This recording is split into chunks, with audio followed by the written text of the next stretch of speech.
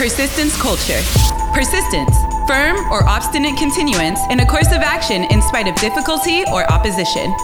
Culture, the customs, arts, social institutions, and achievements of a particular nation, people, or other social group.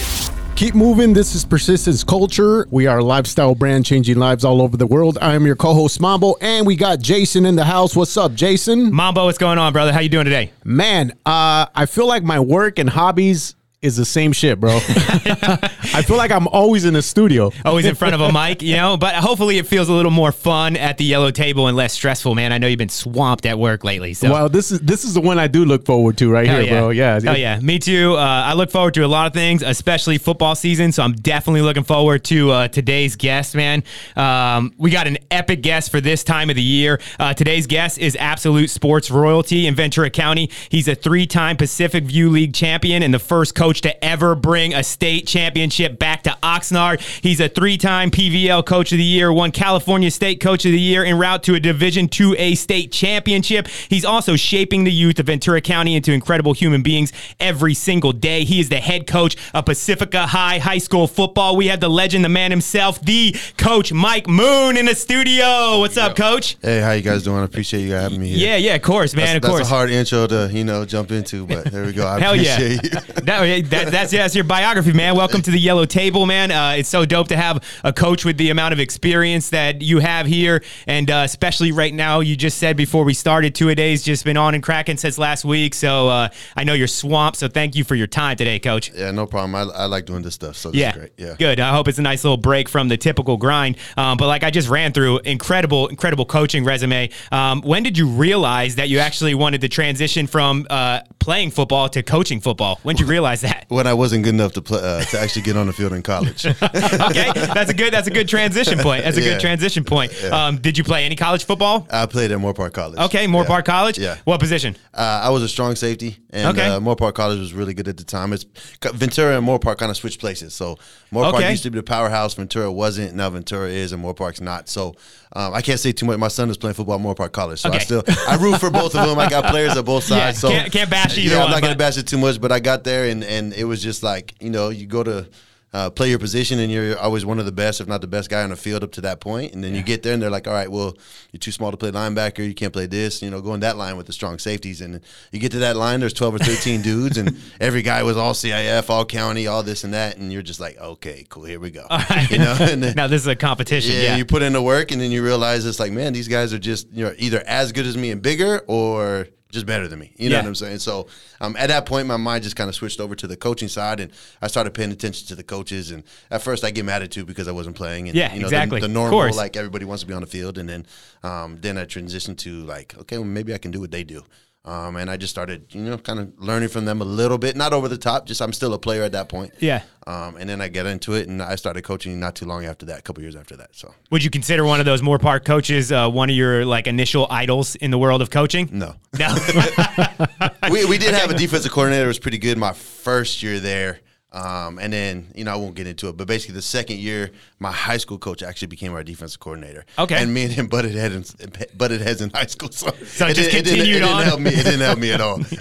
But that's my fault for being a difficult high school player. So. Hey, I mean, most high school football players are a little bit difficult. That's a challenge of becoming a good coach, right? You got to harness that hard-headed side of it and make them see the light and see their true potential. And obviously you're doing an incredible job. Who would you say was one of your coaches that you really started to look up to when you said, all right, now I'm under the right wing here? Honestly, it didn't even come until, I had some really good coaches that I played for, like Tony Pinedo. There's a lot of guys. He looked out for us. But from a football aspect, it really didn't come until I started coaching, and I started coaching with older guys that knew what they were doing. And I was like, man, I thought I understood the game, but these guys really understand the game. And one of them came to our practice today and talked to the guys. George Contreras, he's one of my mentor coaches, and David Solares was at Rio Mesa, and then obviously John Reardon, who you talk about my resume. If you read his resume off, it's just unbelievable. So, and he's about 85 or whatever now. But okay, wow. Yeah, so that, and then obviously Donnie Ray, who I took over for. So there's a lot of guys, but it wasn't until I got into the coaching where I really kind of looked up to those guys and how do I learn from them and how do we be better. And I soak up that information, man. I tell you, I'll go to these coaching clinics and I try to learn from, the college and pro coaches. And I'm blessed at this point to be invited to actually speak at those. So I'll go and I'll speak. That's so sick. And then I'll turn around and be like, okay, who else is speaking right after me? And I'll go try to learn from them. Go instantly into fan mode. And our coaching staff at Pacific is really good. We'll go to the coaching clinics and really we're not there to get away from our families and stuff like that. We're there to learn and get better. You know what I'm saying? And I think, just like we want our kids to get better every day they step on the field, we should get better as coaches every year that we step on the field. I'm a better coach today than I was yesterday, and better coach this year than last year. So got to continue to get better and better and better. So. Hell yeah. That's true words right there. You got to get better every day. And to me, I feel like when you're an educator, which a coach is, right? You're educating not only, pro football and trying to get these kids into college to continue playing football and teaching the life lessons you learn through football, but you're also teaching them to education is power, right? And knowledge is power. Absolutely. So I think that's really incredible that you, reaching these heights, are still thirsty for the knowledge, man. Once that thirst goes away, I feel like that's when you start to level out, right? That's when Coach Moon ain't Coach Moon no more, and somebody's going to come up and catch you. Absolutely. And I think that's we've seen that. You've seen that. And you can't blame the coaches that have done it for 40 years. Some of my mentor coaches are like, I'm not going to those clinics anymore. And you get it, and this is my 22nd season. So, it's different now than it was 10 years ago. 22nd season? 22nd season. Congratulations on that, man. Yeah. Not as a head coach, but I think it was my 10th year as a head coach. Yep. So, yeah. So it's when you say 40, you're like, wow, because 22 seems like a lot. Hell yeah, that's why I heard 22 years coaching. I was like, damn, congrats. Yeah, it's been a while, but still excited and still ready to go, and you know what I'm saying, just trying to get better, and That's good. Keep that passion lit. And to me, just being around the game, we had mentioned that we met years before when I was coaching youth football. And to me, that was just so much fun. I didn't have kids at the time. My son is 5, so he'll be starting football next year. Heck yeah. Hell yeah. So I'm super excited for that. Right now I'm coaching his baseball teams and stuff, which is fun, but it ain't the same, man. Yeah. I miss being around the game of football. And I thought it was just incredible time in my life when I spent the 4 years doing youth football. I just feel like it's so rewarding, and it's one of those like noble things that you get to do good and just feel good about doing that good at the end of the day. Absolutely. Heck yeah. So when did you come upon the opportunity to coach Pacifica High School? You said that you've been coaching for 22 years. Yeah. I feel like that's one of the hard things to crack is to become a head coach. Yeah, it is. It was never a goal of mine, to be honest with you. Really? So, interesting story, and I just try to want not to offend too many people, but No offense taken here at the Yellow Table, Coach. It's a happy place. So, basically, I was an assistant coach at Rio Mesa, defensive coordinator at the time, trying to get a teaching job.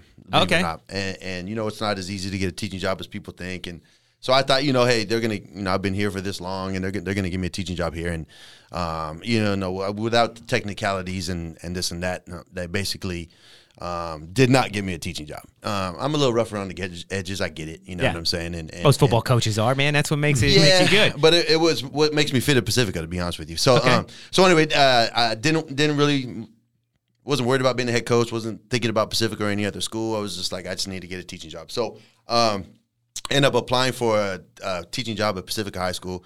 I get the job at Pacifica High School. What kind of teacher? I'm a PE teacher. Well, okay. I'm not a PE teacher now, but I'm a. That's where you started. I'm a credentialed PE teacher, yeah. Okay. So I get there, I get a PE job. It's halfway in the middle of the year, and I'm fired up. And I'm going to finish up at Rio Mesa, and then if they bring me on the following year, I'm going to be the defensive coordinator at Pacifica. Just they got me the job. That's what I'm going to do. And then not too long later, I was basically let go from Pacifica because of union deal, technicalities, numbers, the whole nine. Whatever, reduce the man last count teacher or whatever. hired gets fired type. Okay. And so they let me go, and then so obviously you meet with the principal. You're like, all right, well, I'm not coming to coach here next year, so I'm gonna stay at Rio Mesa.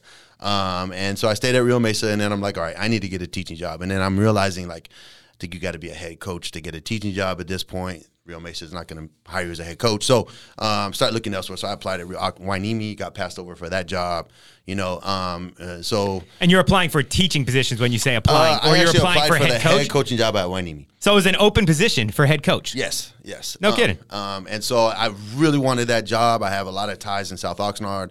A friend. It's a place that needs good leadership like you, though. I mean, a lot of times in South Oxnard and Wainimi, a lot of kids and a lot of talent down there gets overlooked, unfortunately. Absolutely. So I was actually really fired up about it, and the way people don't really know how it goes about hiring high school football coaches. I have no clue. That's why I was like, really? An open, and nobody really wants position? you to know because it doesn't really work the way everybody wants it to be. It's not by the book. Anyway, moving on. So I was like, okay, I'm a shoo-in for the job, killed it in the interview and so on and so forth, and didn't get the job. So they moved on to somebody else, and then the Pacifica job opened up. And so to make a long story short, they're like, cool, like apply for the Pacific job, but there was no teaching job to it. I'm like, okay, they just fired me. There's no teaching job to it. I'm not going to apply for that job. I'm going to stay put. There's no safety to it, There's right? no safety to it. At that point, I was working at Juan Soria. I was a middle school teacher because I got let go. I got another teaching job. My first career as a personal trainer, I lost all my clients. So it was one of those things. Going on, I won't get into how or why I applied, but I ended up applying really late. Went through the process, interview process, all that stuff, and ended up getting the job. And so from there, I was like, okay, well, no teaching job. How am I going to do this? So I was teaching at Juan Soria and then running over to Pacific on my prep, coming back to Juan Soria, teaching PE, and then going back for football practice. And then lo and behold, 1 week before the school year started, I got a phone call from the principal saying, hey, we created a teaching job for you. Hell yeah. Hell yeah. That's a solid right there. And it was life skills classes. They don't teach those anymore, but I was so fired up because that's what we need to add into education is life skills. You know, time management, how to do your credit cards, like, you know what I'm saying, how to apply for jobs. Like, it was resume builder. Like, it was great. It was great. Here's the truth about public school, right? We want every kid to be a doctor and a lawyer and have these incredible professions. But where do you think the rest of us come from that don't have those positions? They come from there. So those are the skills that they need. So that's really cool that they actually had that position for you. Yeah, so they did that, and I got in, and I was like, yeah, for sure. You know what I'm saying? So obviously I'm going to teach where I coach. So not that I didn't ever want to be a head coach, but it was never like I want to be a head coach. Like you just wanted to be a teacher. I wanted to be a teacher and a defensive coordinator. Like my first career was great, but I got married, started having kids, and I'm like, okay, I need benefits, I need retirement. And I'm making good money as a trainer, but there's no benefits with that. And so, my mom, God rest her soul, but as she was passing, she's like, hey, please finish up school and do all your thing, and not too long after she passed, I went back and got my credential, my master's, and finished everything up. Hell yeah. Good for you, man. So, that's incredible. So anyway, at 33, I finally got like a permanent full-time teaching job and head coaching job. And, I just kept going forward, and it's just a blessing because I really don't have a lot of ties to East Oxnard, like in South Oxnard or West Oxnard, things like that. Is that where you went to school, South Oxnard? I went to school at Santa Clara in South Oxnard. Okay. So I have ties and stuff like that, but not necessarily on that side of it. Did you play for Coach Mack back then at Santa Clara? Was he there? I did not. He was at St. Bonaventure. Oh, okay. Yeah, I've known John. He's a friend of mine since I was in middle school. So. But that was during the Bonnie tears when they were just running the country. And and I went and checked out St. Bonaventure and stuff like that. It just wasn't. Wasn't for you. Yeah, it wasn't for me. He's a phenomenal coach, and football wise, it probably would have worked out. But everybody.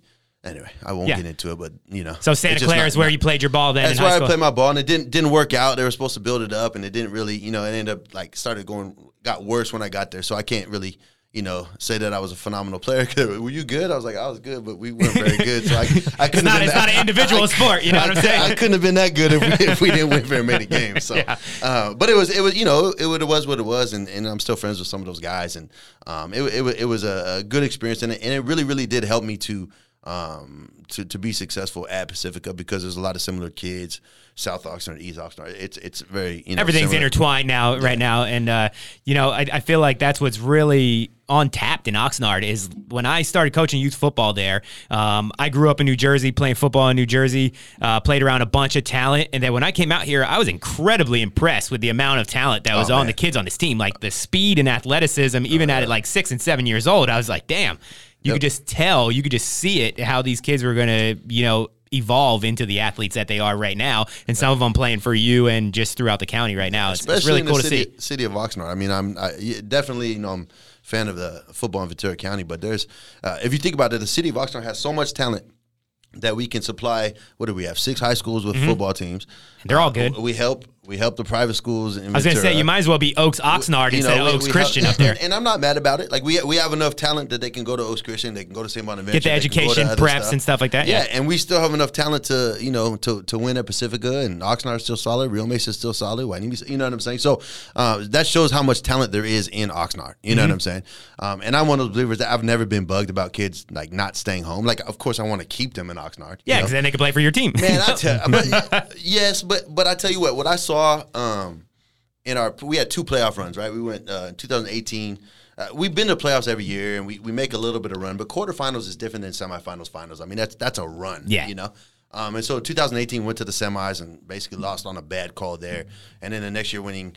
Fucking refs, man. Fucking refs. Well, I won't get into it, but Oxnard I want to get into it later. Oxnard schools do not get the benefit of the doubt with that. I bet. You know, we can talk about the societal issues and stuff like that. But basically, seeing the city of Oxnard get behind the Oxnard kids was great. And any kids that leave our city, any Oxnard kids that leave our city, they might have success, they might win, they might represent these private schools and stuff like that, but they are not representing their neighborhood. They're not representing their community, their hood. They end up being from Thousand Oaks or something when it comes to recruiting because they're playing at Oaks Christian. It's like, man, that kid ain't from Thousand Oaks. Yeah, we joke around about, on Twitter, and you see I play for this school, and then their location is their hometown, and it's like, hey, bro, you're not repping them no more. You're not repping Oxnard That's no more. right. That's right. You're up the grade now, buddy. So getting back to head coach, right? So you said you wanted to be defensive coordinator and teaching was really your passion. So how did that kind of flip and evolve the way that you had to coach after you became the head coach? How did it change your coaching style from defensive coordinator to head coach? Make a long story short, I took over for a guy named Donnie Ray, who is, people have their opinion of him, but he's a phenomenal football coach. Coached 24 years in Division I football. Oh, wow. Was tired of moving around the country and finally said, hey, I'm going to go back. I'm from Ventura County. I'm going to go back to Ventura County. I'm just going to coach high school football. 15 years, get a partial retirement, and just be done. Good for him. So I basically, not manipulated, but he was working on, I'm going to retire. How's this going to work out? But he had a couple more years of teaching left. And so anyway, I came on. I always respected him. I actually had private meetings with him, not about coaching Pacifica, but trying to pick his brain. I told you I latch on to guys that know the game. Gain the knowledge, man. And I always joke around with him like he knows more football in his pinky than I do on my whole body. And it's probably true to this day. But so he stayed on as my offensive coordinator. And so, which is funny because in Division I football, he was a defensive coordinator. And so when he went to high school, he was like, I'm tired of defense. I want to go to offense. When you're a football guy, you're a football guy. And that speaks leaps and bounds to Coach Ray, to me, if he can go defensive coordinator in Division I and then have the humbleness to go and the knowledge to be able to do it on offense, too. Absolutely. And early on, he was a power eye guy, but then he turned into like 10 personnel, throw the ball around. Hey, I love the power eye, man. You can throw out the power eye, too. We don't have power eye guys. But but anyway, so his offense was the hardest for me to stop as a defensive coordinator. And so from a defensive perspective, I had this like the utmost respect for him as an offensive coach. And so as an offensive coach, I was like, okay, they're scoring 50 points a game. Maybe they're just not stopping teams, and maybe that's not why they're not very good. If I take over the team, I want that offense. So can you stay on board and be the offensive coordinator? I'll be the defensive coordinator. And then you can teach me how to be a head coach. You know what I'm saying? And I'm going to do it my way because once you get to know me, I'm a type A personality. So I'm going to do it my way. But I don't know how to like issue gear, and I don't know how to collect gear, and I don't, and I don't know how to do fundraisers, and I don't know how to file paperwork out, and how to communicate with counselors, and so I don't know that aspect of it. So I'm sitting there, we're sharing an office for 2 years, and he is just telling me like, this is what I did. This is what I did. This is what I did. He's like, you don't have to do it that way, but this is what I did. And he's like one of those really organized guys, and I'm not that organized. Well, that's so good. I'm like, why would I not copy what he, you know what I'm saying? Hell yeah. So to this day, we had practice today. Our practice plan today was the same practice plan that we had my very first year there when they took over. He's like, this is my practice plan. I was like, cool, that works. I don't like that. I like that. I looked at that. I like that. So we put like my ideas together with his ideas. And it worked so well that we've been doing it for 10 years straight. Like, I'm not even going to change it, If it ain't broke, don't fix it. Yeah, and I know people joke around that we practice for very long time. And everybody's like, no, don't be on the field for more than 2 hours. And it's, you know what? When did that become a thing, man? Right now is 2-a-days. Right now you're supposed to bring your lunch with you and you spend the entire day at the football field and go home and eat an entire bowl of pasta for dinner and go to sleep and then do it again. Well, you know, everybody's always done that, but then as the season progresses, they cut the practice times down. Yeah. We don't. Okay. Hey, I can but you know what? that. Would I rather like the kids at school with us and their teammates or running the streets doing something they shouldn't be doing? So I'd rather them be with us and watching film and lifting weights and practicing than any of that stuff anyway. So especially during the season, you know, we got to, you know, tighten it up. But anyway, so that's how I learned how to be a head coach. And then every year I write down what I did right and wrong. And then the next year I address it. And I'm just like, okay, I got to do that better. I got to do that better. I got to do that better, you know.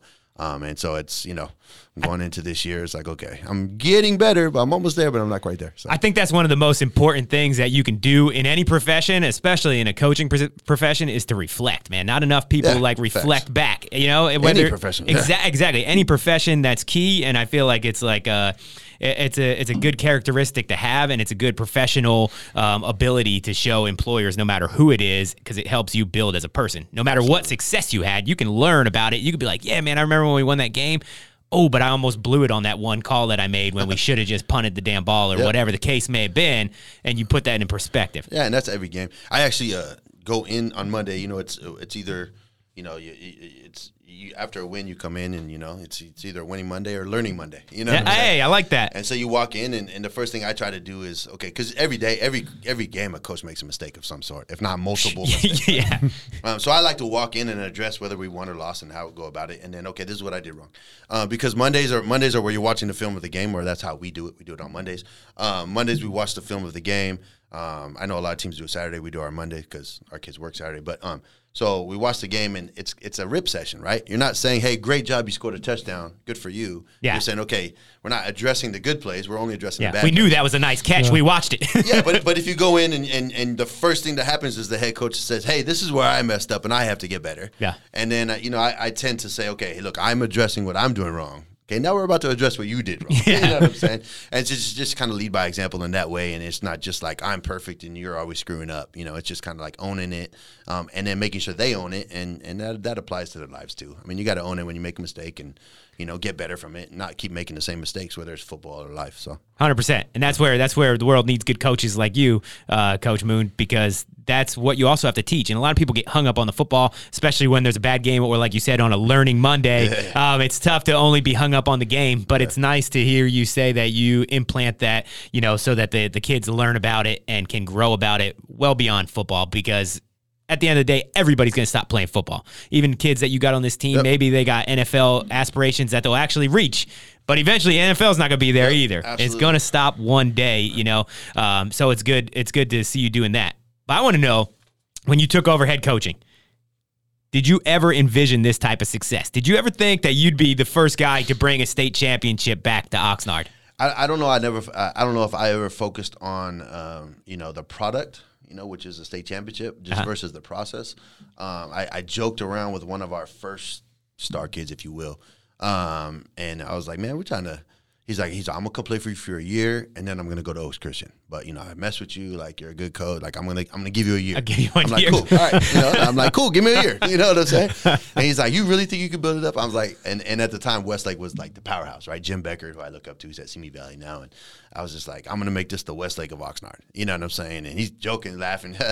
He's like, you think we can do that? I was like, if you stay for 4 years, you can do it. You don't bail on me after this year. Jokingly, I said, we're gonna make this the Westlake of Oxnard. You know what I'm saying? But I don't know if I ever envisioned winning a state or CIF championship. I envisioned being successful, and I envisioned making the playoffs, and I envisioned being locally successful. But no, my mind never went there. But yes, my mind went to being successful. And I don't know if, you know, the day I got there, I had this first meeting, and I went at Performing Arts Center, beautiful Performing Arts Center, and I'm standing up on stage, and guys are sitting down or whatever. don't get me wrong, there's some big guys, that are at the school, but it wasn't, kids weren't going there to play football. There were some solid football players there, but it wasn't, It wasn't a destination. So I jumped down from the stage, and I wanted every kid to shake my hand and look me in the eye. I want eye contact. I want to see, I'm a respect guy. I'm going to give you respect. You're going to give me respect. I want to see how much respect there is in this room. And I'm not a very big guy, obviously. So I'm like looking down and I'm like, oh, I went home and I told my wife, I was like, what did I do? She's like, what's wrong with the kids are awesome. The kids are great. I was like, we just, we don't have very many big guys, and we need some size. Yeah, we need some size and stuff like that. But there were still solid dudes. There was something to work with, and I was taking over a program that wasn't like at the bottom. It wasn't at the cellar. Yeah. It was a solid program. It was well coached. It just needed a few more pieces here and there, and kind of a little bit more energy, like Donnie was an older guy, and he'll admit it. Like we just needed more energy. Yeah. And so obviously I was glad to see him stay for 2 years and for us to turn it around. While he was there? Almost immediately. Halfway through the first year, we started turning it around, and then the next year we had success. And he's like, I'd love to see this thing through, but I'm done. And I was like, all right, I was like, but we're really starting to roll. He's like, I can see that, and he still, sends me texts after every big win and stuff like that. And that's awesome. Every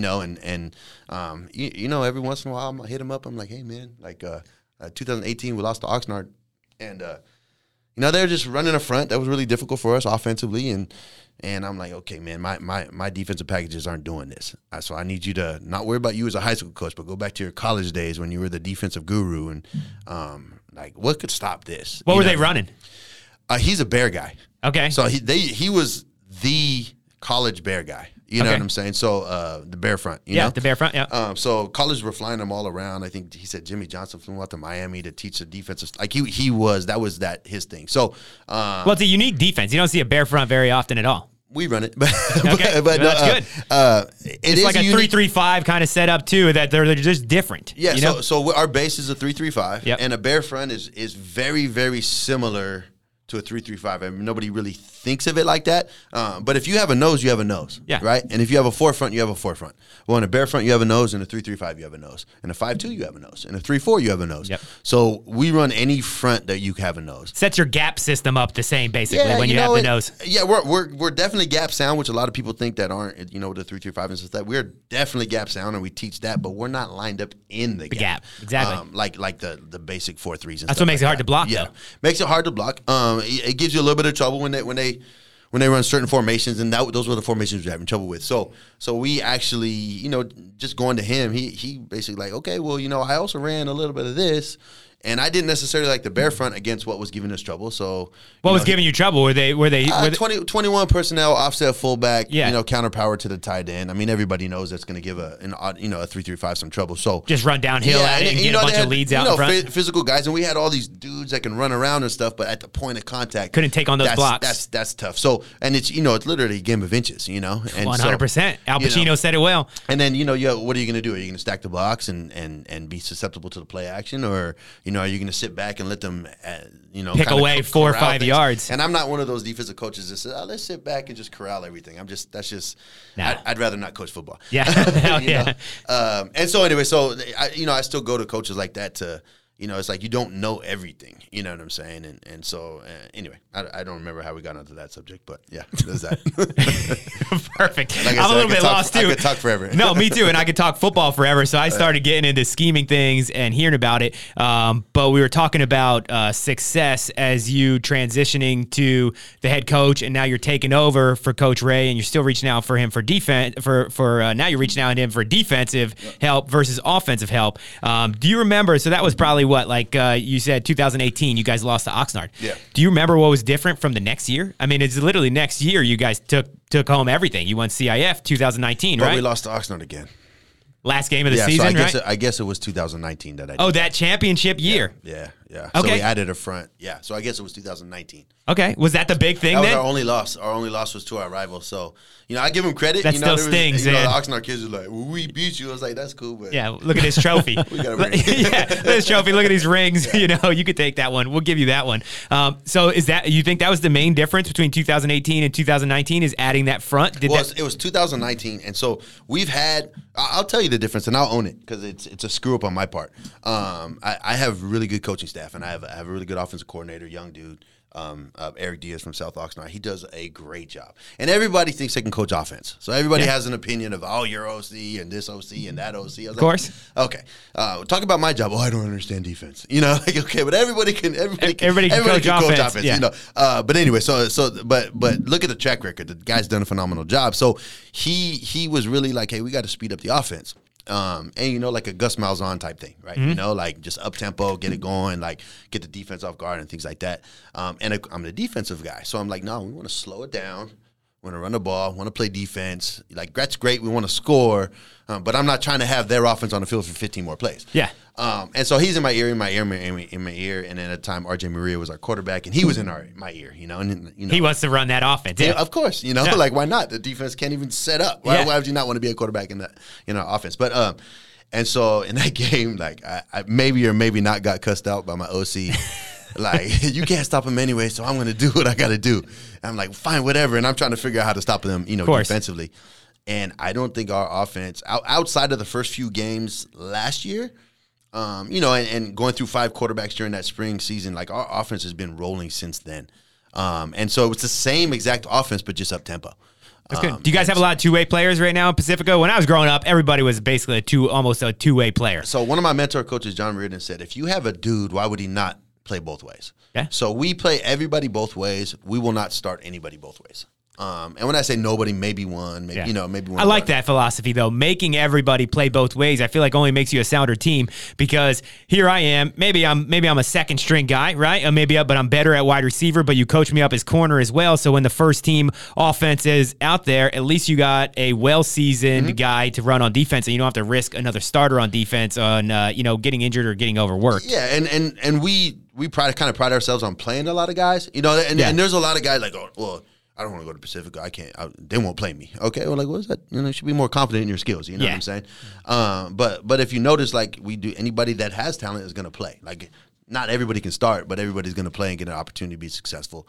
And so if you do that, if you're able to, you know, some coaches will not play both guys both ways. They just won't. Yeah. Like, your only defense, your only offense. I have an offensive coaching staff. I have a defensive coaching staff, and we're going to practice at the same time. And then we'll get together to play against each other. One of the reasons why we practice so long is we have one coaching staff. Everybody coaches both sides of the ball outside of myself and our offensive coordinator. I do have a couple of defensive guys in my pocket that just do defense, but everybody does both sides of the ball.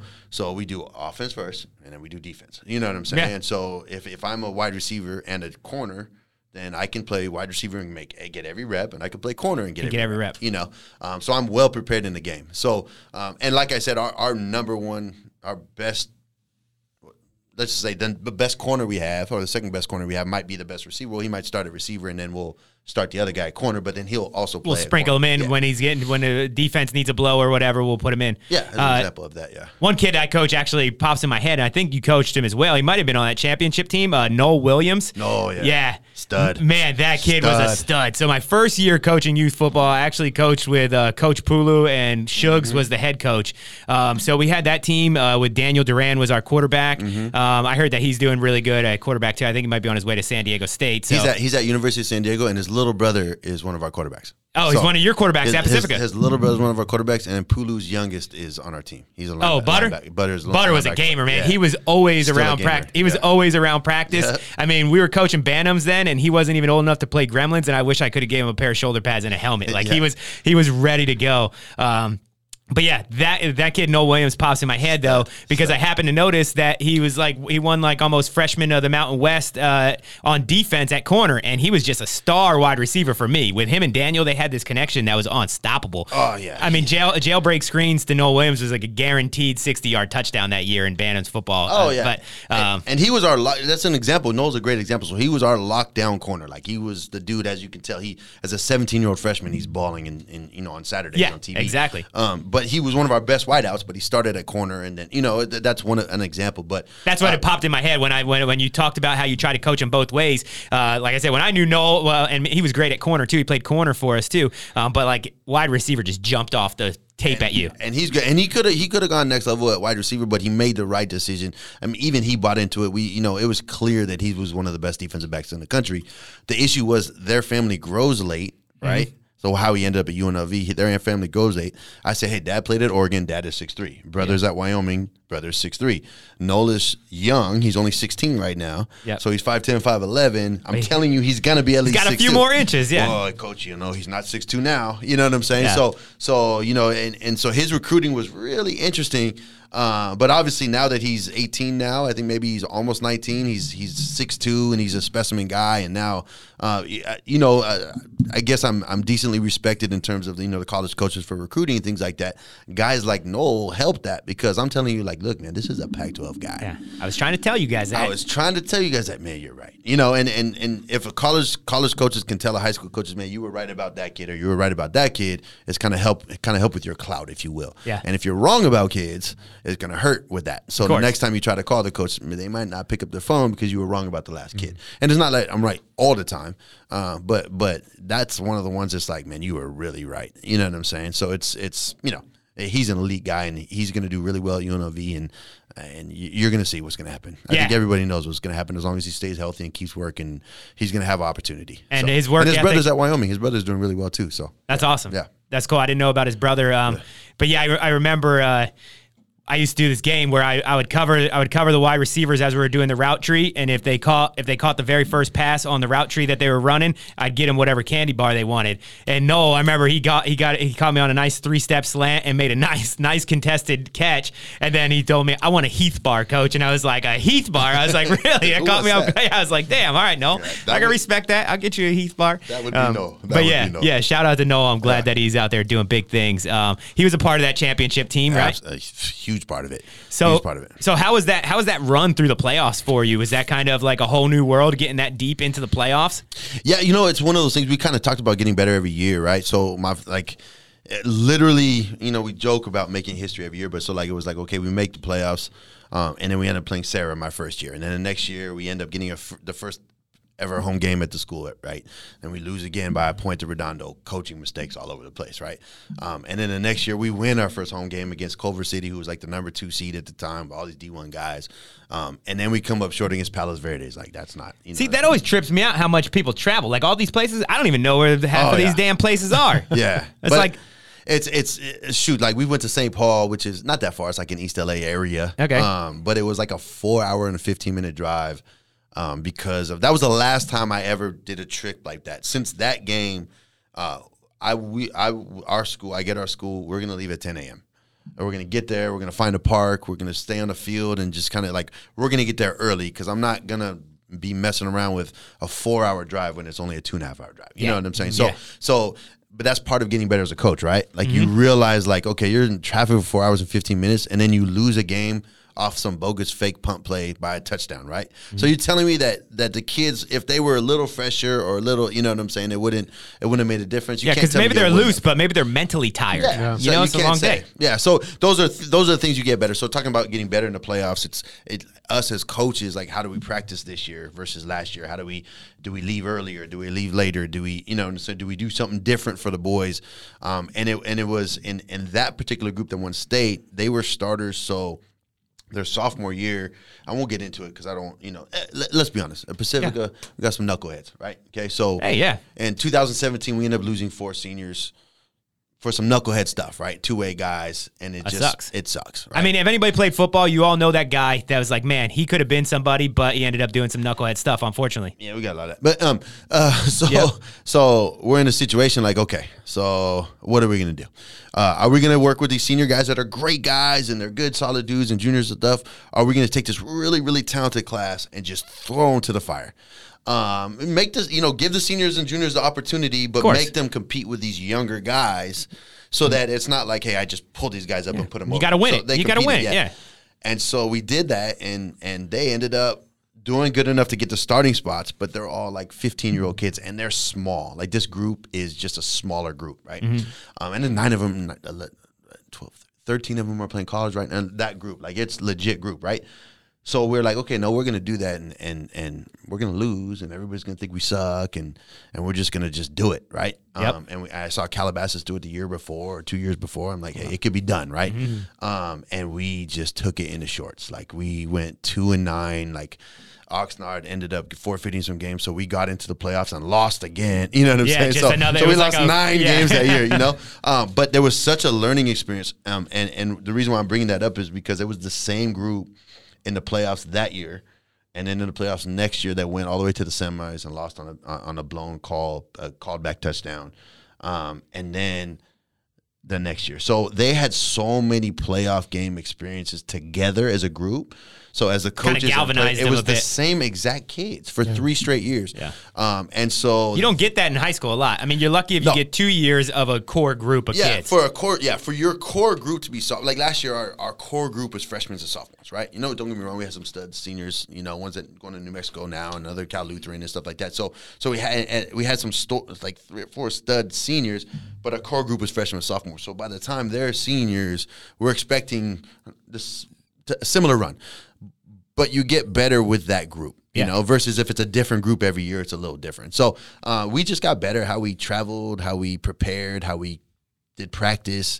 And the kids I'm big on like, hey, what do you guys think? You know what I'm saying? Like it's going to be my decision on things, but like, you know, did we practice too long? Did we practice long enough? Should we, you know? And so that particular group, and it's funny, the newspaper asked one of our captains, like, forget who it was, and they brought up this conversation. I said, okay, guys, at this point in the season, we're supposed to cut down practice.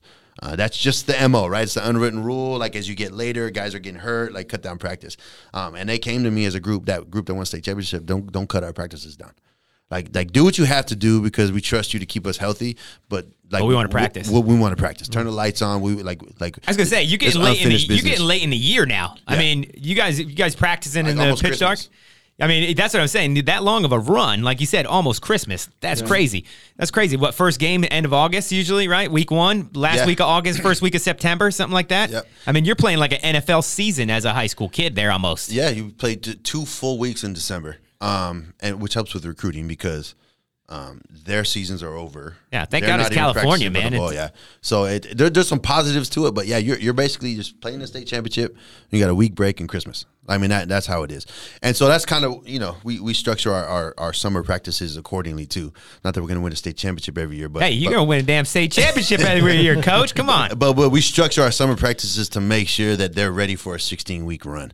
Hell yeah. And so it's it's like, oh, but we have to put this in July. Well, that's great, but let's count back the weeks from Christmas all the way back. And are these kids really going to want to win that playoff game and come back for another week and come back for another week? Yeah. And a 6-week playoff season is long, and it's tough on the coaches. It's hard and games, it's tough man. on the kids. It's tough on the families. They're expecting to have their sons back, and now they got another week and another week and you got to go all the way to freaking St. Paul. All the coaches' wives, and it's everybody's got to be all in. Yeah. You know what I'm saying? And that's I personally feel like that's why the private schools have more success, because when you have kids committed to, okay, I'm going to pay tuition to go to the school, or I'm going to drive 30 minutes to go to the school, you're getting families and kids that are buying into, I'm going there to play football. Like, everybody wants to say. So the whole family's all in. They're all in. So the hard part for us is, okay, we got kids that are just walking to school. It's just a neighborhood. Some of these parents don't even like football. They just want to keep their kid busy. Like, how do we get that community to get behind a 16-week season? And like, what do you mean, mijo? You like everybody else, your cousin at so we're going out of town, whatever. High school stopped playing football 4 weeks ago, and you got 2 more weeks. One of those things. So it's just getting better as a coach, and of course. Like I said, the travel, the preparation, how to coach during the games, and then, dealing with the community aspect. I was going to say, you got to be that liaison in between the parent and the athlete to kind of get that parent to buy in and say, hey, this is the bigger picture. Yeah, we try to do it through the athlete, you know what I'm saying? Because the athlete controls that, right? Mm-hmm. So if you get the athlete to get, his family life behind what he's doing, then it helps. That's kind of how we operate. It's not perfect. That's a smart move, though, because they'd rather hear from their son rather than Coach Moon. They want to know so-and-so is committed. Yeah, that's fine. So that's sick, though, man. That 6-week run. What game out of that six games that you ran through the CIF playoffs, were you most nervous about? Oh, Lucerna, the CIF. So I don't want to say it was easy, but we controlled the playoffs. Like, we had a really good team. Were you home for any of these playoff games, or were they all on the road? We had 1 home game and 5 road games. How's that? Did they just have better records, or they just... I take that back. We had 2 home games, but we played the second home game at Buena High School. It had just we were grass field. Okay, we were mud field at the time. Gotcha. And the first home game was against Miracosta, and it was boring. Like we won 35-10, but they throw the ball. We couldn't throw. Nobody could run. Everybody was slipping, and the So it was a sloppy game. field wasn't healed, if you will, because it's dirt. Like it's not grass. Like it's not like we have grass in the OUHST. Yeah. We have turf now, but so it was all dirt. It was mud. And so I told our principal, I'm like, hey, bro, like, I want to play this game there. He's like, no, you can't play an away game when you're supposed to have a home game. It makes us look bad. I was like, dude, we need turf. Like this field is not operational. So we rented out Buena and we played the game there. And then the next 4 games were away. So semifinals, finals, Southern Regional was there at Birmingham. And then, of course, the state championships was at Cerritos College. So 2 home, 1.5 home, and then 4 away. Which was that team that you were most worried about? The CIF championship. They're powerhouse, if you will. Not small school, not large school, but a medium school powerhouse. They had been to this CIF championship, had won CIF championships. Really well coached team. They run some stuff offensively that I knew was going to give us fits. But we had better athletes, and I was like, okay, we got a chance. And we played terrible. Really? We played terrible. We've never muffed any kicks. We muffed 3 kicks in that game. Oh, shit. Man, the nerves, man. The lights are bright. The last time they had muffed a kick was their sophomore year. And that group was solid. And guys that were so sure-handed ended up muffing. Noel muffed 2 of them. And then Noel was like the most sure-handed guy I've ever. It just nerves and the way the lighting was. Like, it was different. When you're in a stadium now that we could bigger, talk about excuses, but at the time I didn't want to hear it. So we end up catch the kick. We're down 13 points. In the fourth quarter, 9 minutes left. And we block a kick, score. Block a punt or a field goal? Block a punt, score, and now we're down 6. Score on the block kick? On the block kick. Nice. I think Kyrie Williams blocked it. Malik Williams scored on it. And then Kyrie's at Cal Poly, Malik's at Fresno State. But it was like, so this is an example of that. So that play won the game, right? So we have this kid, Willie Dillon. I don't know if you guys know the Dillons, but they're a great family. So Willie he's in a position where he can get there, but he's just a step slow for that, right? Okay. And Kyrie's next to him, and Kyrie's like this sprinter track guru guy, right? So he's like, hey, they're not blocking me, but I just can't get there a little bit. So we're going to switch places. This is them doing this on their own. And then you're going to do my job. I'm going to do your job. And I'll have the speed to get there. And you're going to have the speed to get there because I'm almost getting there. And that's exactly what happened. And sure enough, he got there. And I'm looking, I'm like, why did they switch? And that was it. And they made that decision on the field. But talk about like veteran guys that work together. Like this guy's so humble that he's like, okay, no, you're going to do this because we got to win. And that was the difference, just humble kids putting the team first and trying to win first, making it happen. We're down by 6. Now there's a few minutes left, and we drive all the way down the field, and we score, and we make our extra point. And we ended up kind of rattling their kicker, and they missed an extra point in the first quarter. So despite us playing terribly, we won by a point. But talk about, like, everybody thought the game was over. I mean, in a high school game, you're down by 13, 9 minutes left. In 90% of high school games, the game's over. Hell yeah, it is. That's why when you said down 13 points with 9 minutes left, I was like, man, that clock's going to move fast on you. But veteran, I don't say veteran because I'm not that veteran, but I've coached a lot of playoff games. I've been blessed to be able to coach a lot of playoff games. And every playoff game, your nerves settle a little bit. So just to not get, and not that I wasn't nervous and anxious, but just not to get rattled and just stay the course. Yep. And to get the coaching staff to stay the course because the kids are going to be all over the place.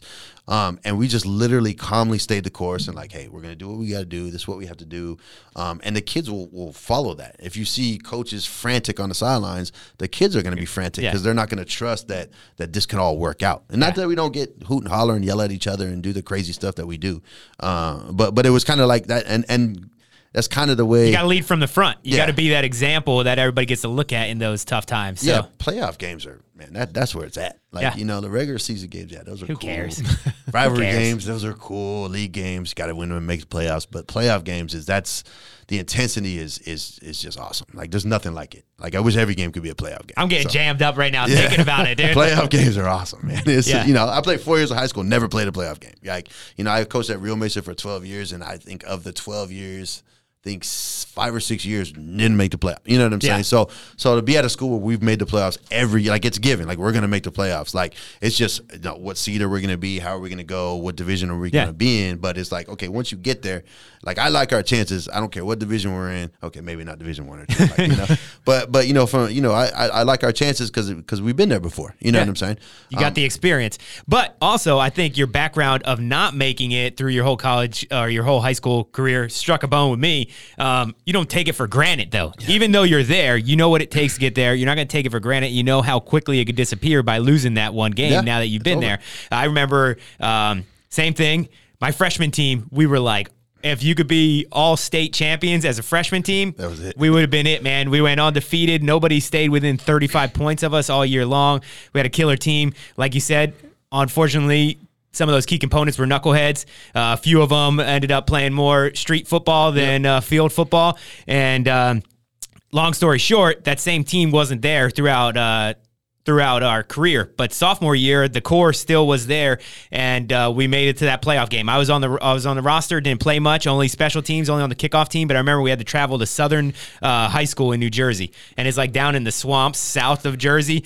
It was hotter than shit, mosquitoes everywhere. Our own paper picked us to lose 42-3 because we had a really good kicker, and they said Damien might be able to boot a 50-yarder. They had a quarterback, Brandon something, went to Penn State. You know, he was fucking all-world in high school. He went to Penn State as a tight end, though, but in high school he was just a bulldozing, running quarterback. And we hung with them. We were up the entire game, and we ended up losing 14-13 on a pick six. And like there's about like 7 games left, and we threw the ball when we shouldn't have. Obviously, I wasn't coaching. I was just a kid on the sideline. But it's like, why are we fucking throwing the ball right now? And it ends up being a pick six, and it was the same kid that returned a punt in the first quarter, actually broke his ribs on our punter's helmet as he trucked him on his way to the end zone, had to come out of the game, came back in the fourth quarter and got that pick six and won the game. Man. So yeah, that was the only playoff game I ever played. Well, you know what? I've lost a playoff game 14-13, and it's brutal. Yeah, it's tough, man. It's tough to swallow that one, dude. You said that score, I was like, oh, yeah, I've lost that too. So.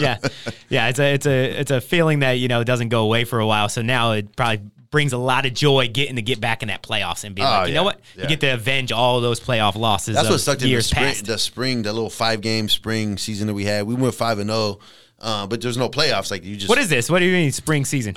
So they canceled the COVID season, right? Oh, okay, yeah. COVID season, and then they allowed us to play 5 games in the spring.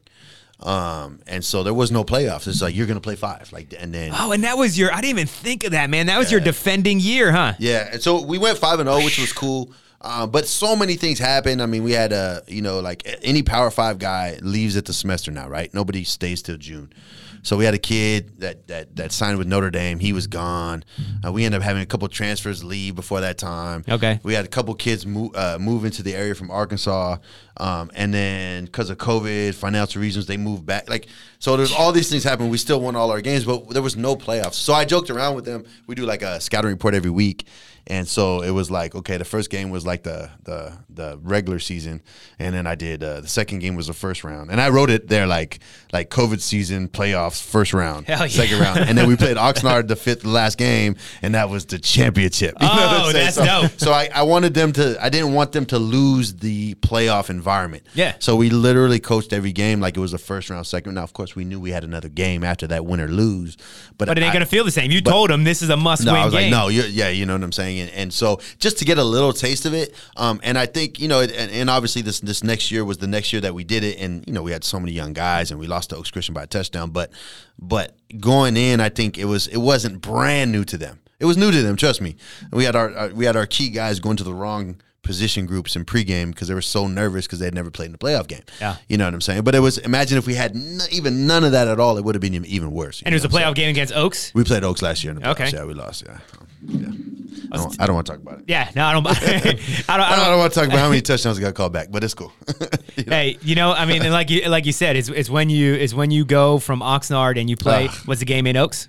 Game was at Oaks Christian. Yeah. You know, you hate to have that like conspiracy that it's like a ref or something like that, but man, it sure just plays out that freaking way too damn much, man. I don't like making excuses. I just tell people, just like ask whoever was in the stadium, including Oaks Christian fans. Yeah, get their takes. Even ask their side, and I think they might agree with us. Get their takes on it. And to me, I always felt like I've always been confused by how intertwined the public schooling and the private schooling is in football around here. Like I said, where I grew up, either you played in the private school playoffs or the public school playoffs, and that was it, because you had such a substantial, advantage. Yeah. You could literally recruit in a way if you're Oaks Christian versus you have no boundary. Yeah, you can be like, hey, bring your son up here. We'll pay his tuition. We'll pay your gas, whatever the case is, and then it makes people do stuff like Calabasas U did a couple of years ago too. So, I mean, it's like you start walking that thin line of the rules. It's like, who's to say that the referees ain't doing the same damn thing? Yeah. We won't get into it, but yeah, I mean, people talk about like separating two in California. I don't think it'll ever happen. It's all a money game. I mean, it really is. I mean, the amount of money that football generates. Like I joke with my wife all the time. Like, I don't care if nobody liked football. I would still be a football coach. You know what I'm saying?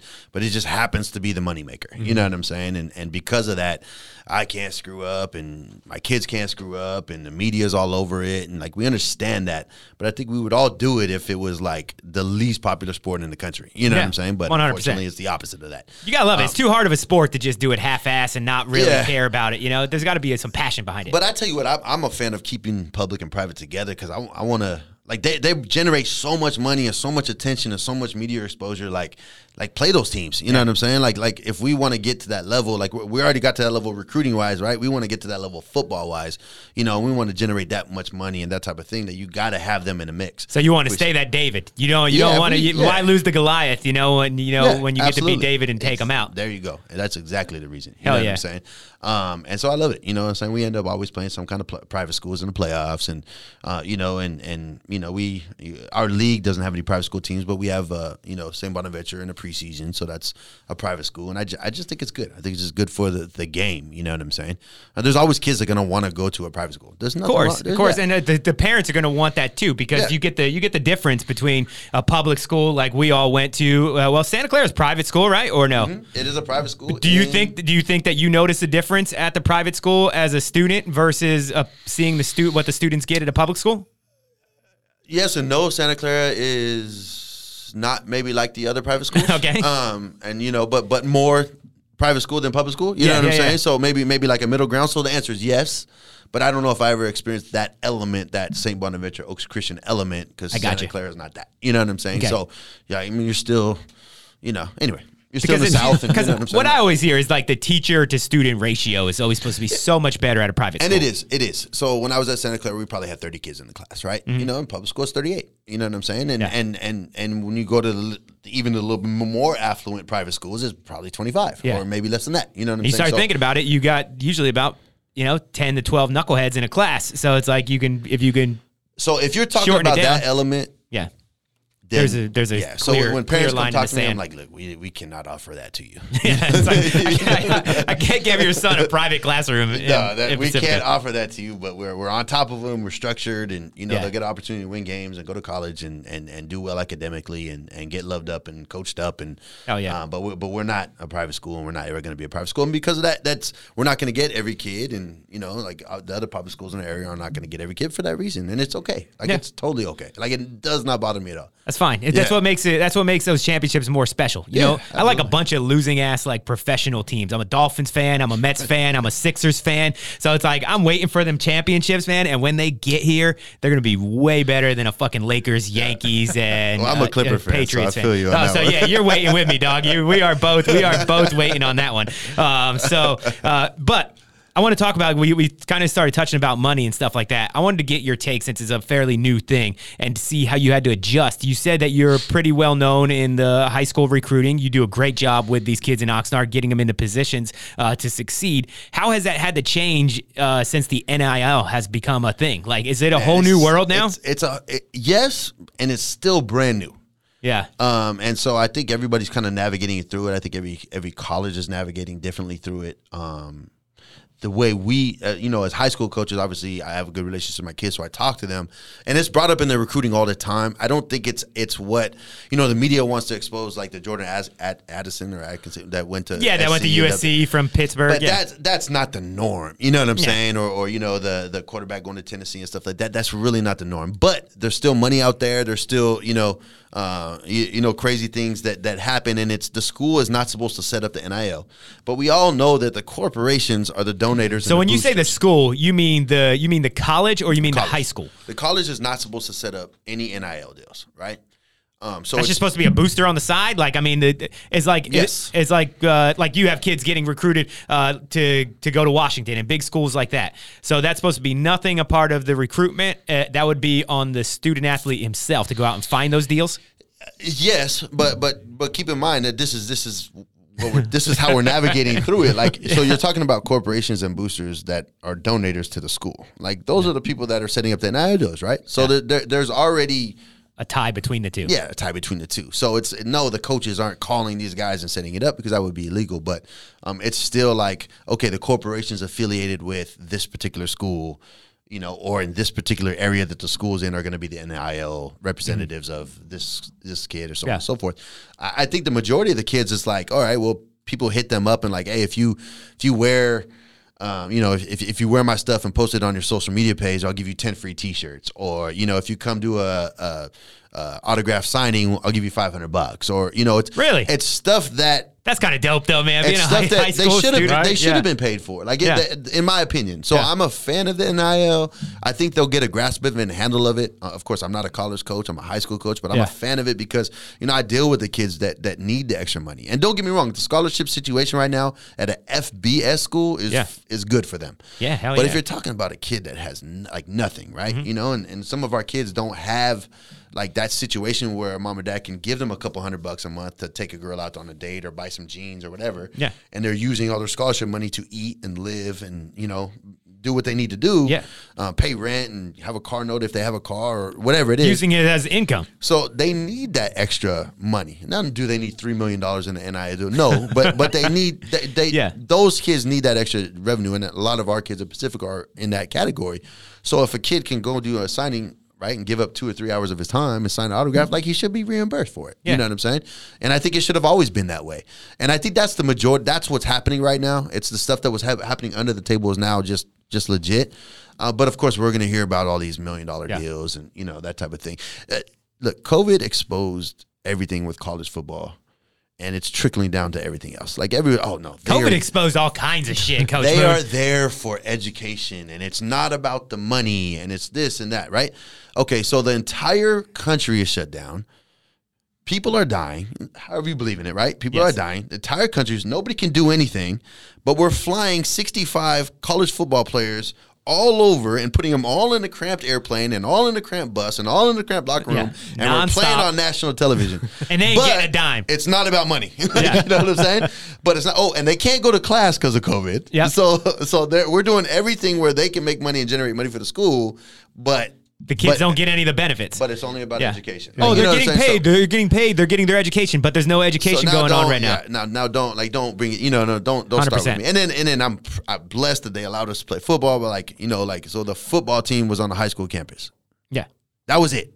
There was nobody else on the high school campus. Like, it was just the football team. It was the eeriest thing ever, right? And then the other sports started playing at the very end of the year. But of course, we were practicing. As soon as they gave us the green light, football coaches are out there, right? Oh, yeah. And so, Pacific has 3,500 kids. It's just massive, right? 3,400 kids. It's a huge campus. Man, that's a lot of kids. Really? 3,400 kids on campus? Holy shit. It's like two high schools in one. It's huge. Damn. Aren't they building another Oxnard High School? They have to, yeah. Right, literally down the street. Yeah, that's what I thought. But it was like, it was here, and we watched film in this big tent because they didn't want us in the classroom because there was too many kids. So we started in the basketball gym. Then they created this big tent, and it was just weird. So okay, well, that kind of exposes it there. You know what I'm saying? So it just kind of showed, and then they're like, okay, well. There can be no fans or whatever. Like, okay, and then we can't charge. And it's like, okay, now the next year it's like, okay, there's no money for athletics. Oh, wait a minute, the football game brings money into athletics. Oh, we got to give every school money now because there was no football games there was no fans into the football game, so we couldn't make any money. Nobody was buying hot dogs and sodas. Again, just kind of exposing that part of it. Yeah. You know what I'm saying? And so, no, it's not that football's more important than everything else. It just generates more money.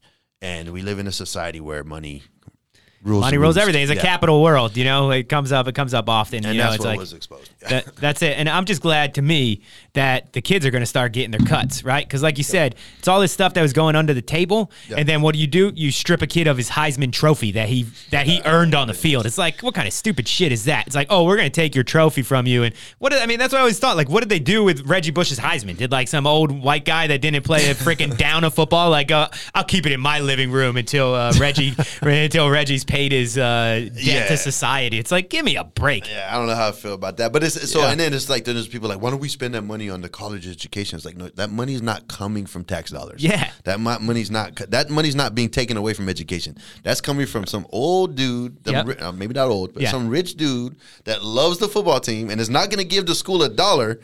But he's going to give the football player $1 because he wants to be, you know what I'm saying? So it's not like that money's being taken away from the other students. 100%. And it's not coming from the big pot of money that the school has. That's why I think NIL is actually going to shift college football a little bit. I'm a huge college football fan. That's what I'm saying. I'm a huge college football fan, so I'm a little bit excited about that. Yeah. I root for Rutgers. I don't know how much NIL cash boosters. I guarantee you they have something out there. Yeah, I don't know what's going on in East Brunswick, but hopefully they got a little bit of dough to keep up with the Big Ten. But what I'm talking about is, like, to me, I think you can already see it in Texas. Like, there ain't no money like oil boosters in Texas. And Texas Longhorns, I think they're going to be coming up. Already are. They jumped 10, 12 spots almost instantly in the recruiting rankings and stuff like that. And that's why I think the NIL, and that's why you hear Nick Saban, a little bit sour about how everything's going on, because it's like, yeah, Alabama's got their boosters, but they ain't got Texas boosters. Yeah. They ain't got Texas A&M boosters. So they're going to start dipping into Saban's pockets, and they're all coming to the SEC now. Yeah, it's going to be interesting. By the way, we have there's an Oxnard kid coaching at Texas, which is really cool. Really? So, yeah. He's not a kid anymore. He's a man, but he's younger than me. So that's cool. He's on the Texas coaching staff? Henry Fernandez, yeah. Henry Fernandez. Yeah. Hell yeah. Shout out to you, Henry. Crushing it. How did he end up with that gig? How did he went to Sac State, started coaching at Sac. I absolutely love the guy. I think he's awesome. He played at Oxnard. I coached against him. Just the utmost respect. His little brother's going to be the running back of Ventura College now this next year. And just a great dude. So he started at Sac State. His story is phenomenal. But from childhood up. And then from Sac State, did he go to Washington after that or somewhere else? Then he went to University of Washington, worked up from the bottom up, and then they brought the Washington coaches to Texas, and then with the Sark deal and stuff like that. Sac State to Washington to Texas. Okay.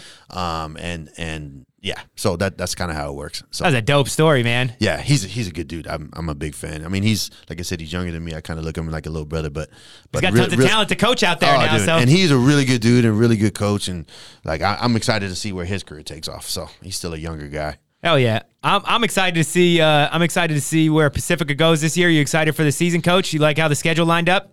I'm excited. I don't look forward too much. I'm excited. I just take it day by day. The way the schedule is, it's interesting with our league and stuff like that. But I'm excited for the preseason. And then one of my really, really good friends is the head coach of Santa Barbara, and we open up league with Santa Barbara, and they have a really good team. Damn, that's got to be fun. He's an ex-teammate of mine, and our kids played AAU basketball together. Ex-teammates from where? We played semi-pro together. He was a quarterback, and you know what I'm saying. And so I wanted to ask you about that. Is that the West Coast Sharks? Yeah. Okay. Where's the West Coast Sharks from? Where'd you guys play at? We played a lot of different places. I think we played at Pacifica. We played a lot of games at Pacifica. Okay. It was basically a team from San Fernando Valley to Santa Barbara. Okay. So that was the region, the CFA. And who was running this West Coast Sharks? Where did the team come from? So a long time ago, there used to be the Cardinals. In Ventura County. Okay. And so the Cardinals. Just a semi-pro team? Semi-pro team. That was like the long time. Like when I was growing up as a kid, it was the Cardinals. And so it was like the element left over from the Cardinals, jumped into the CFA and got guys from, I just got a phone call. I don't remember. I was probably a year out of football. And just got a phone call. There was like a tryout, and I was like, "Oh, well, I still got an itch for it." Yeah. Strap up. So we went out there. Yeah, it was fun. It was, it's semi-pro. It's fun. Hell yeah, man. It's kind of crazy. You got to be a little Looney Tunes to play it, but it's good times. It really was good times. Hell yeah. Would you travel up and down the coast, or? Yeah, I think the farthest we went north was Fresno, Bakersfield, something like that, and then down to San Diego. Yeah, nothing too crazy, but it was. That's cool. It's probably different though, being semi-pro adults traveling to play football. Man, it's got to be a good time. Let me tell you what it's like to have. So you go to a hotel room. So if you're ever broke, I'll tell you how to do it. Okay. So you go to a hotel room. You take the mattress and you throw it off the box spring. You take the other mattress, you throw it off the box spring, and 8 people can sleep. And so we would go somewhere. We'd get one hotel room. and I chip in a little bit more, so I would have the mattress part of it Instead of the box spring so part? 2 people would be on the mattress, 2 people on the box spring, 2 people on the mattress, 2 people on the box spring. That's 8 people. And it's just Hell yeah. wild times. Chip in a little extra for the cushion of the mattress. It was wild times, but it was fun. It was a lot of fun, and I'm still friends with a lot of those guys. I bet, man. Those are bonds that don't go away. Yeah, the semi-pro is different. It's college, there's bonds, high school is bond, but semi-pro is just different. I bet, man. Yeah. I can only imagine, because honestly, the only friends that I'm still friends with from high school were basically just a handful of guys that I played ball with growing up, so I mean, it's a different kind of bond. So that's cool. So other than professional football, what's the future hold for Coach Moon? You got any bigger aspirations, or are you just loving life at Pacifica? No, everybody asked that. I'm loving life at Pacifica. So do you get college offers? Yeah, I get offers. Has Rutgers reached out yet? No. I don't know. So the college world is a little different. Like, you have to. There's an unwritten rule that you got to play at the level that you coach at. And there's that's so bullshit. Bill Belichick. Well, yeah, I forgot he was an NFL star. But here's the thing. There's always exceptions to the rule. But of course. But I understand that, because like, how are you going to control or coach kids that you've never experienced what they have to go? How are you going to make them buy in? And so there's always exceptions. And yes, I've had opportunity. You know what I'm saying? And or opportunity to leave Oxnard or to go to a quote unquote better program. You know what I'm saying? And to me, it's really not about money. It's more about like being comfortable and being able to be who I am when I coach, and I wouldn't fit into a lot of different situations. Now, that being said, you're with the kids you're supposed to be with right now. Yeah, and so I'll retire at Pacifica if some JC opportunity opened up that was just perfect for my family and myself, then I'd be open to it. But outside of that, no. Like, my wife will not allow me to coach in college. Pacifica's home. Yeah, she a 4-year university. She would not. That's not going to happen. She's like, yeah, you could take the job, but I'm not going with you. But flying solo. Yeah. So maybe junior college in the future somewhere along the way. But I'm super happy. I love the kids at Pacifica, and we put so much effort into. I had a couple opportunities in the last few years, and you put so much effort into building something up, right? And then you see the fruits of your labor, and you're doing it with like your people. You know what I'm saying? Like, these are like my people. This is what I'm comfortable with. This is who I grew up around. This is, the high school kid element of the guys I grew up with, right? Yeah. And then being able to run a program the way I wanted to play for a coach that ran a program like this. So you now can control the program. And you create that environment. Be the coach that you wanted to have, like in high school, So now that you have that, you have all these coaches that are, teachers at your school and built it up. And then I have ex-players that are now coming on, and they're becoming teachers, and they're becoming coaches. Like, that's got to be cool. You can't, like, if I'm at a better school, like, are they really going to bring in my ex-players and giving them teaching jobs and all this stuff? No. But at Pacifica, if you say, hey, we got to keep this thing going, and we want to make sure that our coaching staff stays here. This guy we got to make sure that this happens. And they're good dudes, and they're community guys, and they're good teachers, and so we've been able to. I think we have 12 coaches that are full-time employees at the school, and that's sick. And just I went to lunch with a guy yesterday. He just graduated. He wants to be a teacher, that maybe 13. You know what I'm saying? And you know what I'm saying, in the future, and then I have another kid that medically retired in college, and he's going to come back and help coach us in between finishing up his degree. So those are things that you can do only in a community school. That's dope. You know what I'm saying? And so, and then, if I'm somewhere else, that's fine, but I can't take that whole group with me, right? Yeah. So am I going to go to an area that I don't know, in a community I don't know, and hire a bunch of coaches I don't know and start over? Like, no, Why do that? Not at this point. I'm trying to be a better husband and father right now. So if I did that, it would be like going back to the way it was 10 years ago, where my family hated me because I wasn't present enough. You know what I'm saying? So you're where you're supposed to be right now. Yeah. And so I love it. And that's the recruiting ploy, is like, don't go to Pacifica because Coach Moon's going to leave. Okay. Yeah, sure. Well, who's telling you that? Who was the so-and-so coach? Yeah. I bet the coach I talk to him all the time. I talk to him all the time about my future. Yeah, we share career interests all the time. Call him and I'm just like, hey, I got this opportunity. I'm leaving Pacifica. Yeah, this is my last year. First guy I called. Yeah. That ain't going to change. And one other thing that ain't going to change here at the Yellow Table, every guest we have, we always get a random question by Mambo. Today's random question by Mambo is actually brought to you by Sweet Fuel, proud makers right here in Ventura of awesome supplements and protein bars. If you haven't tried them out, definitely try them out. Coach Moon, you got some in your swag bag. And listeners out there can get 10% off their order at sweetfuel.com. Get sweetfuel.com, the code PC Podcast. That's all lower initials, PC Podcast. And here's your random question from Mambo, Coach Moon. All right, Coach Moon, if you were a wrestler, what would your wrestling name be? Damn, I like it. I like that, Mambo. I don't know. What would it be? I don't know. Bad Moon Rising. Oh, damn. Coach, you thought about that, man. You watched WWF? Came to me. Yeah. I did as a kid. I like that. I guess so. I don't, that kind of cheesy. Never Yeah. mind. No, it's all right. Bad Moon Rising. Yeah, mine. I got a nickname that I stuck with for a while, so I'd probably just go with that. I'd probably have to go with Jay Seals that I'm going to take. How about you, like Mambo? I'd go with Mambo. Yeah, there you go. Mambo's a good one. All right. Yeah, I'll mess with that. Mambo will ride. Yeah. Mambo will ride. Yeah. Okay, would you be a solo performer or would you rather be a tag team? Ooh, probably a tag team. Yeah, tag team would be dope. I feel like you get to do more creative shit sometimes with I tag would teams. agree. I would agree. I think the tag teams are cooler anyway. Yeah, hell yeah. Tag teams always got a little more extra swag to them, extra persona and whatnot. But you definitely got enough swag to you, and you definitely got a badass team at Pacifica. Like you said, you're growing them up. You're growing football players, but more importantly, you're growing awesome human beings in Ventura County, Coach. So we're thankful to have you as part of our community here in the county, and thanks for coming by the Yellow Table today, man. It was fun, man. Thanks for having me. I appreciate it. All right, thanks for checking out the podcast. Make sure you guys give us a follow at Persistence Culture. Keep moving.